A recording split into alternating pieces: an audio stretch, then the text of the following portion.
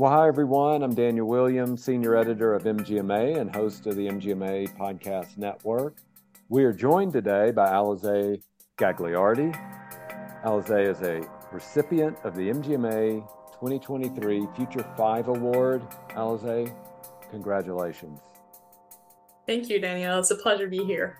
Yeah. Now, you and I were just talking offline. Since your nomination for the Future 5 Award, you have gotten a new job title, and I guess new job duties as well. So you are currently now Director of Anesthesia Operations at Manatee Memorial Hospital and Lakewood Ranch Medical Center. Tell us about that organization. What's the size and scope? Yeah, absolutely. I'd be happy to. It's a nice new opportunity for me that actually arose not too long ago. I was previously with their general surgery offices and then got to stay with surgical services, but more on the hospital side, which I'm very excited about. So Manatee Memorial Hospital is a 295-bed facility, and Lakewood Ranch Medical Center is a 120-bed facility. So the anesthesia department that I oversee spans across both facilities, actually. So we provide anesthesia services for both hospitals. Wow. Where are y'all located? So we're located in Bradenton, Florida, in Lakewood Ranch, Florida. So that's on the West Coast, southwest of Florida. Really cool. We're glad to have you here. So what we'd like to do now is get a better understanding of your healthcare journey. What got you interested in healthcare in the first place? Tell us a little bit about that. Yeah, absolutely. So I don't necessarily have the most typical journey to healthcare, so to speak. Actually, it really wasn't on my radar until a little later, I'll have to say. I'm not one of those people that can tell you from the minute I was born, I knew I was destined to be in healthcare. Absolutely not. Actually, funnily enough, I had the biggest hospital and needle phobia growing up. So never would have thought I would end up in that field, but I'm very glad that I did. Yes, I really became interested in it when I went to college. I went to Tufts, started studying, a variety, just like your typical freshman, taking a lot of different classes, got really interested in psychology and the brain, particularly. So that's where I got started with clinical and research psychology, really fell in love with it, started interning at a local hospital. And that's really when my love for science and the human body really clicked. And I thought, okay, maybe healthcare might make sense. I really enjoy that part. It's where that was really my point of entry into the field, so to speak. I was reading about your nomination as a Future 5 honoree. It was really interesting here learning about you. It said you've got a focus on improved and standardized clinic operations, leading to, I'm reading this as it was written, I love this, a remarkable increase in revenue and patient volumes of over 30%, setting a new record for annual bariatric surgical volumes for the program there. That is incredible. Tell us about that project and the processes that were involved to see those gains that y'all have experienced. Yeah, thank you very much. Actually, I'm really grateful for that first opportunity, so to speak, in healthcare administration. Dr. Rekas and his team were kind enough to give me a chance. At the time, I was, a 23-year-old with, some experience, but not necessarily direct experience. That was my first time managing a practice, but really fell in love with it. I'd actually previously been interning at a bariatric program in Montana during my undergrad studies and really loved the field because it had to do with medicine, but it also had to do with psychology, which, as I told you before, was kind of my first love. Right. So really like that aspect that you're really changing and transforming lives. And the work that Dr. Rekas and his team do and that Manatee Memorial really does with their bariatric program is just absolutely phenomenal. So it was just such a privilege to be part of that team. And really my focus is I love operations. I've always been on the ground, love understanding processes, how everything works.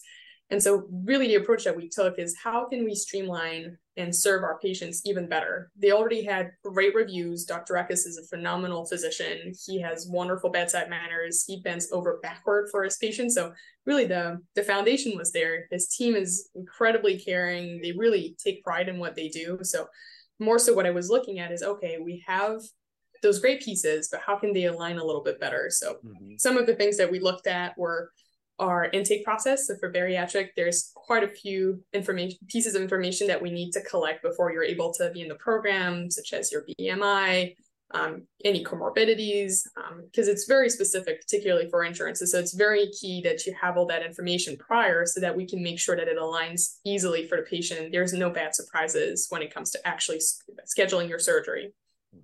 So that was one big part of it.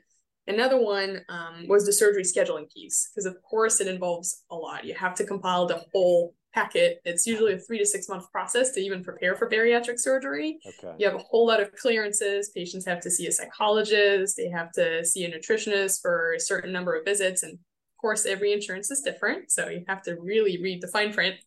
So it takes a whole lot of pre-planning and really being very methodical about the way that you approach it. So that's something that I really wanted to hone on in. So we developed a checklist that then went in front of every single patient chart, where we made sure that we kept track of every single piece of the puzzle, so that they would be ready for surgery. And I think even for patients, it was really helpful because then they could visualize, okay, I've made this amount of progress towards my surgery date. And it was really rewarding when you would get to that point and say, okay, I've ticked all of the boxes. Now the biggest box, so to speak, I can tick. I can go to surgery. And then I think just, the rest really followed. I was really lucky, again, to be with a great team. They all cared. And so it was a back and forth with trying to understand what other local programs were doing. And even just generally, I know I looked back also at Tufts Medical Center and what they were doing, because it was my alma mater, trying to get a sense. I would make that a little bit more, easier for everybody to understand, the patients and our team, so that we could really coordinate and get good results, which thankfully we did. Yeah, for sure. So once you did begin to get those results, what were the KPIs that you were studying? Because I know in healthcare, we like to measure things to make sure they're moving along in the direction we want them to be moving. So what were the KPIs you were most interested in? Yeah, absolutely. I would say a big thing, especially for bariatrics, is since it's not really, I like to think of it more as it's not an aesthetic procedure in any way. It goes much deeper than that. But in some sense, it's still very much an elective procedure, much like plastic surgery. People do a lot of research. They do a lot of shopping around. So one thing I really wanted to focus on was our response time. Because a lot of those patients, they're not just inquiring about your program. They're inquiring about all the programs locally to try and see, okay, who's going to get back to me first? Who am I going to like the best? Who's going to be as welcoming as it can be? So that was one of the KPI that we tracked, was response time. I actually got it down from, I think we were at about a week and a half, 2 weeks initially when I started, and then we got it down to 48 hours or less, which was really great. And I think that's cool. where we get patients hooked. Yeah, it was really, really cool to see. We actually created a whole intake coordinator position specifically for that, so that person would be available to answer any kinds of inquiries over the phone, by email, through our forums on the website, but just really being more responsive and more there to answer questions, I think, was key.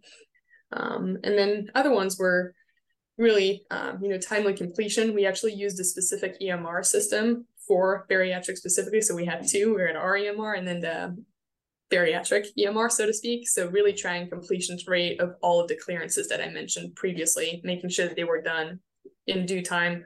One of the things that used to delay a lot of patients as well were getting the EGD, so your screening with a gastroenterologist. Usually those specialties are, they tend to schedule out a little further out. So trying to make sure that we initiated that process and they had the consult ahead of time instead of waiting for the last minute. Because otherwise we were finding that patients had done 3 months of work and they were getting close to surgery, trying to schedule that EGD, and then that would push them back another 3 months at times. To really trying to say, okay, let's create a roadmap for patients and, make sure that they have that consult really shortly after meeting with the bariatric surgeon. Okay. Now, going further into your nomination, in talking about you, the person who nominated you said that you've also demonstrated an exceptional ability to inspire and to empower others, fostering a culture of positive change and collective impact in the transformation of healthcare within our community. Wow. And how'd you do that? That's easier said than done.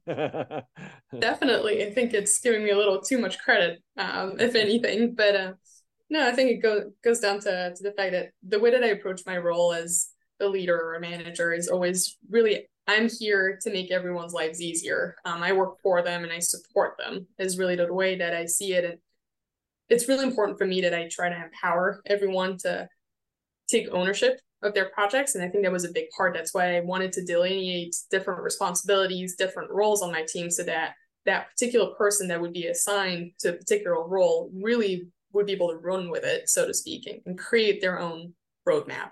Because I found that if that person really takes ownership of it, takes pride in it, and gets to understand the nitty gritty, becomes, the expert on the team for that particular part of the process, then they can come up with a lot of ways to improve those processes, even beyond what I could suggest. I'm always here as a sounding board, but they're the ones initiating that. And once you start getting at that point and you have the person really being free to be creative and innovative with the ideas that they propose, and that's when you get the best ideas. Yeah. Now, you had mentioned Tufts University earlier. You didn't mention that you graduated summa cum laude from there with a Bachelor of Science in Experimental Psychology. You then went on to complete a Master of Management with a concentration in Corporate Finance from Cornell University. Wow, again. And that's pretty awesome. And tell us about those experiences. What were some key takeaways or some information that you took away from the educational world of academia into the healthcare world? Yeah, absolutely. I think Tufts, as I've alluded to before, I have to credit for even just falling in love with healthcare as a field in the first place. I don't know that it would have happened elsewhere. Maybe it would have, maybe not. I'm not sure. But being part of research, I think, has also given me a framework for really thinking through problems. So when you're in research, you really have to formulate hypotheses, be very deliberate about how you approach problems, how you go about solving them. And so that's something that I still try to apply when I look at problems or issues within the department or changes that I want to bring forward. I always try to have that mindset of really being inquisitive about it and asking the right questions. So that's definitely something that I took away. And then the bigger part too of Tufts is, if I were to describe the Tufts community, is they really put a huge emphasis on being agents of change in any fields, really. It's not just healthcare, it spans all of the disciplines that they have and that they offer over there. And then really being leaders of social change. So I think all of the conversations that I would stay up until 3 a.m, really talking to some of my friends, actually my best friends that I'm still really close with, who would stay up until 3 talking about healthcare policy and the state of healthcare in the US and how we can better serve and give back to people, and with even women in healthcare and leadership positions. So that's definitely something that it's instilled in me, and that's why I think I cared so much about the community and giving back. That is incredible. And your college experience was much different than mine. I'm glad somebody had their head on straight and was really focused on things like healthcare policy during college and your graduate program. Well, hey, we had some fun too. Good. I didn't imply you didn't, but that is so cool. That but is so but that was cool. definitely part of it. Absolutely. Yeah. So did your friends, that friend group you had, did they go into healthcare as well? Or are they in, different areas at this point? Actually, funnily enough, they did. So one of my close friend, she's now pursuing a PhD in healthcare policy and Whoa. analytics. So Okay. very much so. But it's what's actually really nice is we're all different but complementary fields, which is really interesting. And then That is. we're a group of 4, so to speak, of best friends. And so the Yeah. second one is now becoming a PA. So she'll be on the provider side. I'm in healthcare administration, and then the fourth friend, she's actually working more into community service activism. So she's with a charity. So it's really nice. It kind of rounds all the perspectives together. Yeah, I think you said it best. You'll complement each other where you're coming at through a different lens of healthcare, but all getting it. How do we make it better for people? I do want to switch gears here for the last couple of questions. So, what is it about healthcare that excites you about being an agent of change within the industry? It looks like you're doing so many cool things. You talked about social activism. You talked about empowering your staff. I mean, there's so many things that you've got going on there. So, what is it that excites you? Yeah, that's a great question. So I think part of it really started when I went to Cornell, because you alluded to it earlier. They have a great program over there called the Institute for Healthy Futures that actually brings together graduate students to work on consulting projects from the School of Design, the School of Healthcare Administration, and the hotel school. So really it creates more of that innovative mindset of, okay, what can we borrow from different industries and learn and apply to healthcare to create healthier futures, so to speak. So it spans even more so than hospitals. We looked at retirement communities. We looked at I did a project with Hilton, which was really great. So trying to understand, okay, even within hospitality, how can we promote health for the community and even design, etc., which was really interesting. And that's something I took with me actually during the COVID-19 pandemic. I was volunteering with a local hospital back in the days while also working full time. And when the pandemic started, I wanted to give more. So I started working and volunteering actually initially with Get SPP. We were the largest charity distributing protective equipment during the pandemic to those in need. Started volunteering with them and then grew and ended up leading their operations department, which was a really interesting approach and learning a lot more about the supply chain than I ever thought I ever would. but it's really served me in that way. And I think what I really love about healthcare is that it's so personal for everyone. And being able to have an impact when people aren't at their most vulnerable is incredibly fulfilling.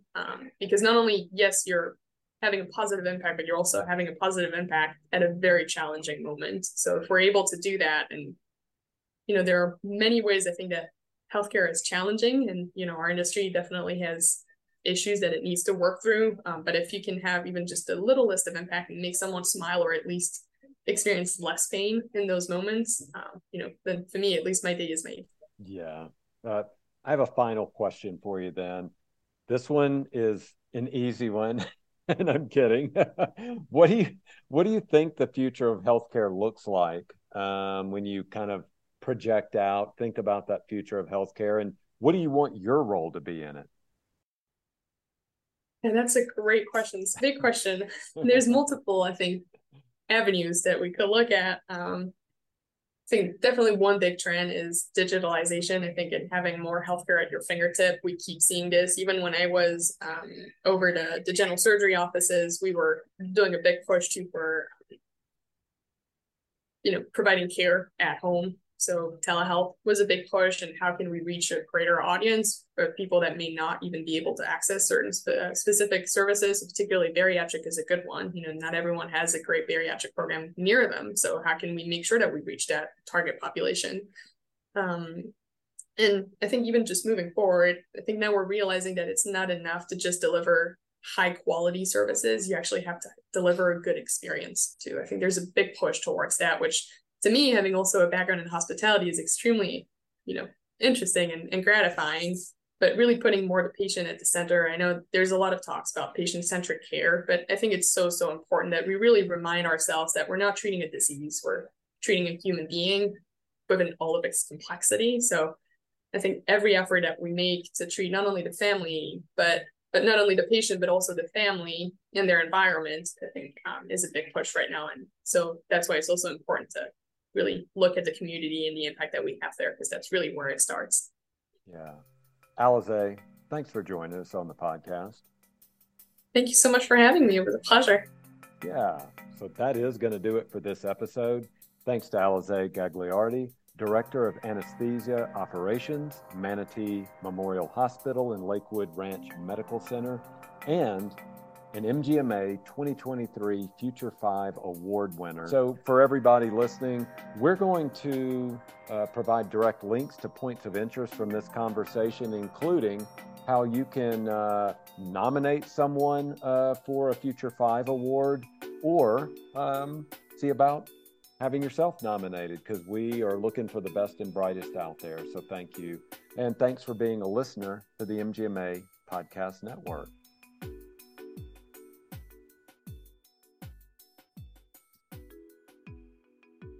Most physicians don't have the opportunity to learn the business of medicine. What docs don't get taught, physician business training, is a course developed by MGMA and administrators from Johns Hopkins University School of Medicine. This interactive course provides in-depth physician business training that can drive personal and organizational success. Purchase now for yourself or your organization at physicianbusinesstraining.com and earn 8 hours of CME credit. Again, go to physicianbusinesstraining.com to purchase and to learn more.